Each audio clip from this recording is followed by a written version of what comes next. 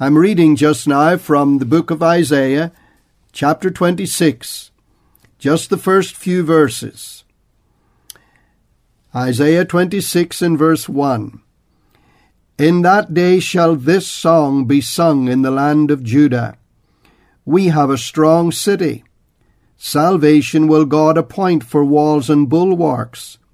Open ye the gates, that the righteous nation which keepeth the truth may enter in.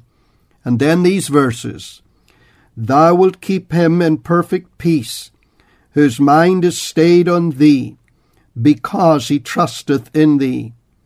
Trust ye in the Lord forever, for in the Lord Jehovah is everlasting strength.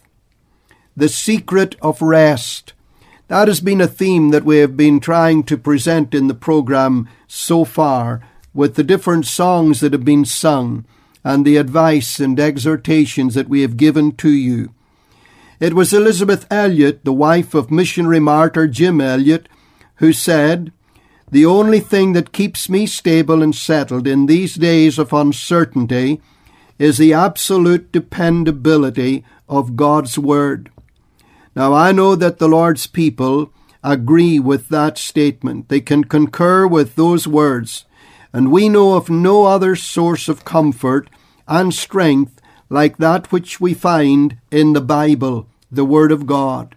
God has given us this book so that when we read it, its words are not just the words of men.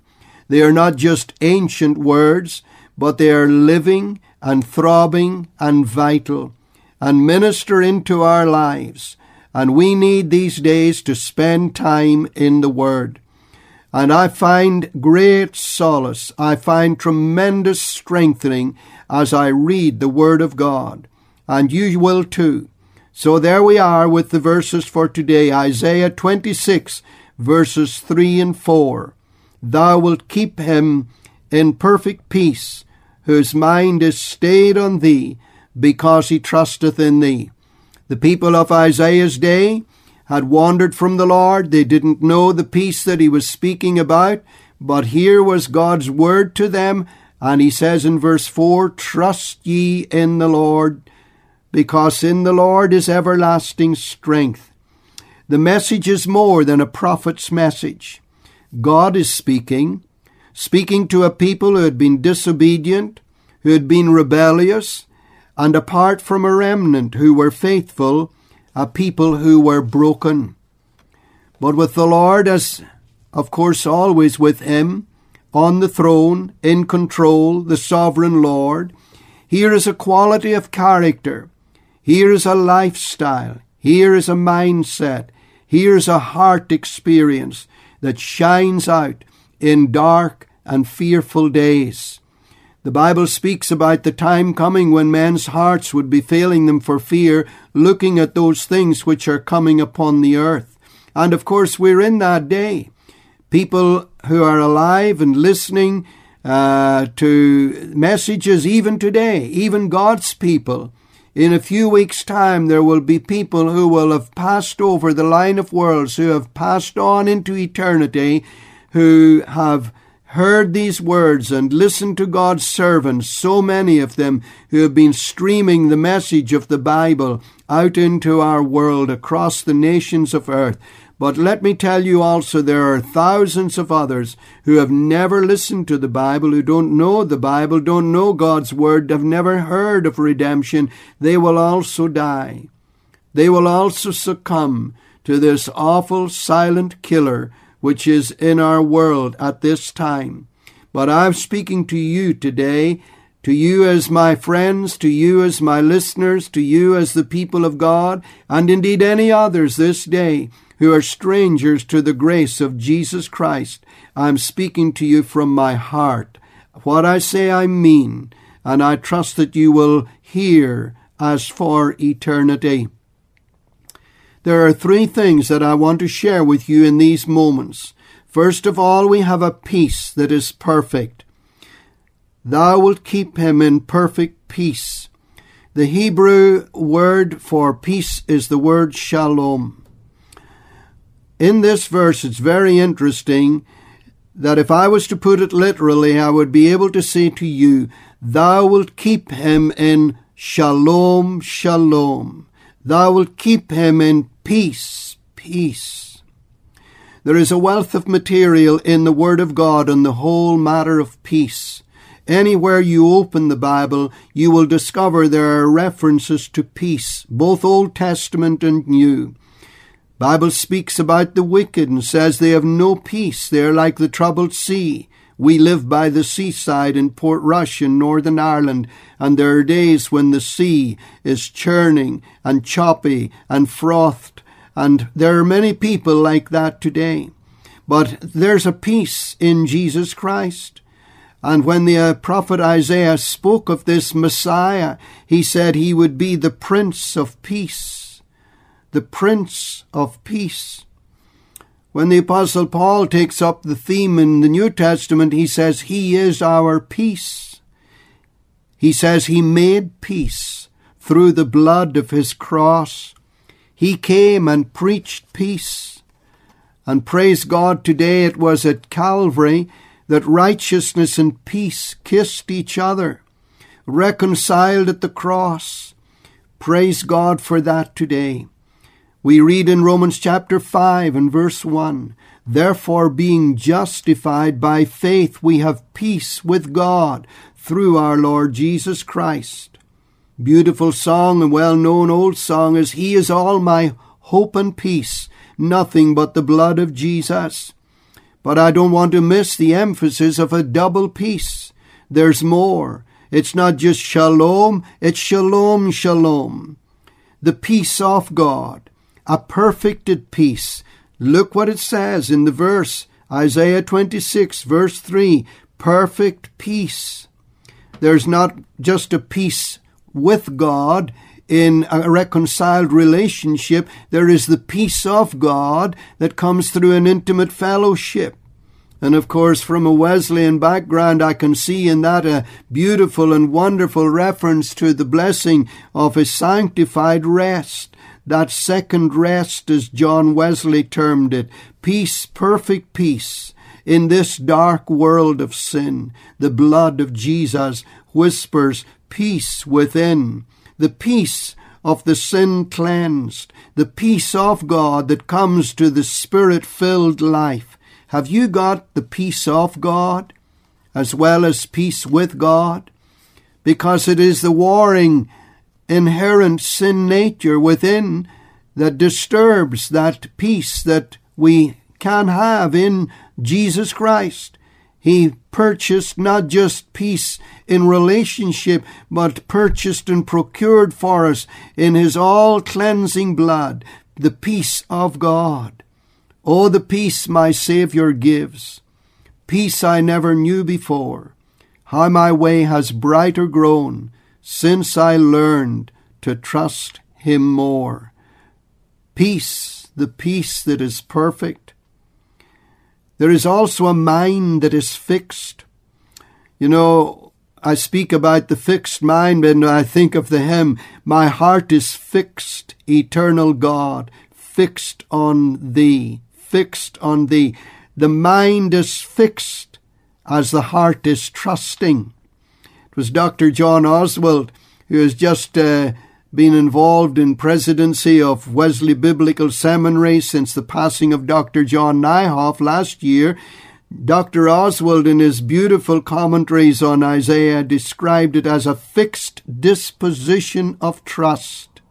Have you got a fixed disposition of trust? Have you a fixed heart and mind? Or are you like the double-minded man of James chapter 1 and verses 6 to 8? Or like the servant who is trying to serve two masters? I don't know where you are today listening to my voice, but I may be speaking to someone who has a double mind today, or someone who is trying to serve two masters. It can't be done. Are you of the divided heart today? Or maybe as you look back down through the pathway of your life, there was a time when you were resting in the Lord. You were trusting in Him. You knew what I have been speaking about, but today it's different. Yes, you've got the memories, and how sweet their memories still. But they have left an aching void this world can never fill. And you're away from the Lord today, and there's an agitation within your spirit today. Yes, because trying to serve two masters is a recipe for insecurity and agitation and failure. As we listen to that beautiful song just before the message from Frances Ridley Havergal, she penned those words, like a river glorious is God's perfect peace.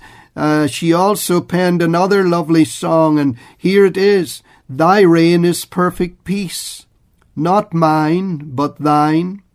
A stream that cannot cease, for its fountain is thine heart. O depth unknown, thou givest of thine own, pouring from thine and filling mine. The noise of war has passed away. God's peace is on the throne, ruling with undisputed sway. A heart that is fixed, a mind that is fixed, not of the double mind. Oh, that this day you might experience that, whose mind is stayed upon Jehovah. Hearts are fully blessed, finding as he promised perfect peace and rest. Thou wilt keep him in perfect peace, whose mind is stayed on thee, because he trusteth in thee. Do you remember that song that we played early in the program? 'Tis so sweet to trust in Jesus, just to take him at his word, just to rest upon his promise, just to know, thus saith the Lord. Jesus, Jesus, how I trust him, how I've proved him o'er and o'er. Jesus, Jesus, precious Jesus, oh, for grace to trust him more. Is that not surely the recipe? Is that not surely the message that we need in these troublesome days?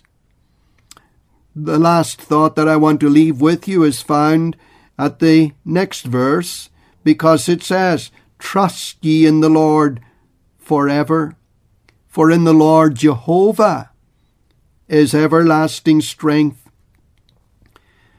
A trust that is urged. You know, I'd put in a title, a trust that is recommended, but that's too soft a word, because the prophet Isaiah is earnest, sincere, urging the people, exhorting them to commit themselves to the Lord. It's a strong word. Trust ye, do this. That's what he's saying. It's like a command.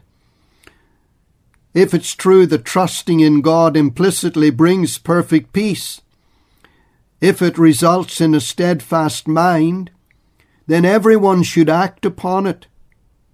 In fact, the prophecy of Isaiah from chapter 7 verse 1 to chapter 39 verse 8, this is the key issue for Judah.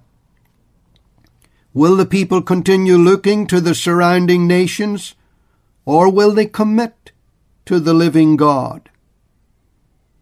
And the prophet is saying, and God is saying, nothing else can be settled until that issue is settled. And that's true. The question is, has anything really changed? Has human nature evolved to a nobler level? The answer is in the negative. The spiral is downward. People today are self-sufficient, self-gratifying, self-willed, self-centered. Man trusts himself rather than an invisible God. It almost seems as if people think they have the control of their own destiny and that they are masters of their own lives, but they are mastered by another, by sin and by Satan, held in bondage, and they don't want to commit themselves even to the leadership of the land in the case of some people. Never mind talk about committing themselves to the Lord Jesus Christ. But it's a recipe for ultimate failure. the house will collapse. It's like the man who builds his house in the sand. So what's the alternative? What's the steadfast alternative? Trust in the Lord. For in the Lord Jehovah, the covenant-keeping God, is everlasting strength. The Hebrew idiom and literal translation is, in the Lord is the everlasting rock, the rock of ages. And when I say that to you, I say this, that this is what inspired Augustus Toplady to write the hymn Rock of Ages, cleft for me. The picture in the word is that of a rocky crag where a harassed person could climb and take shelter in a cranny or a cleft, secure from his attackers. Let me conclude by urging all you today who are listening to take refuge in the Rock of Ages, the true Messiah, the Lord Jesus Christ. Calvary's cross is God's cleft rock. Calvary's cross is where the Rock of Ages was cleft. That's where he laid down his life. That's where his wounded side, out of which there poured life blood, the way is open for you to enter in. God's provision for a place of safety and peace and steadfast hope as the world around us shakes and trembles in the situation in which we find ourselves today. Oh, my dear friends, I think these are wonderful words, full of inspiration today, and you need to take them to heart. Thou wilt keep him. God will keep the man or the woman in perfect peace, whose mind is fixed, is stayed on the Lord. It comes through trusting in him. And if that is so, then I urge you, as Isaiah the prophet does, trust in the Lord forever, for in him is the Rock of Ages, everlasting strength, the refuge for time and for eternity.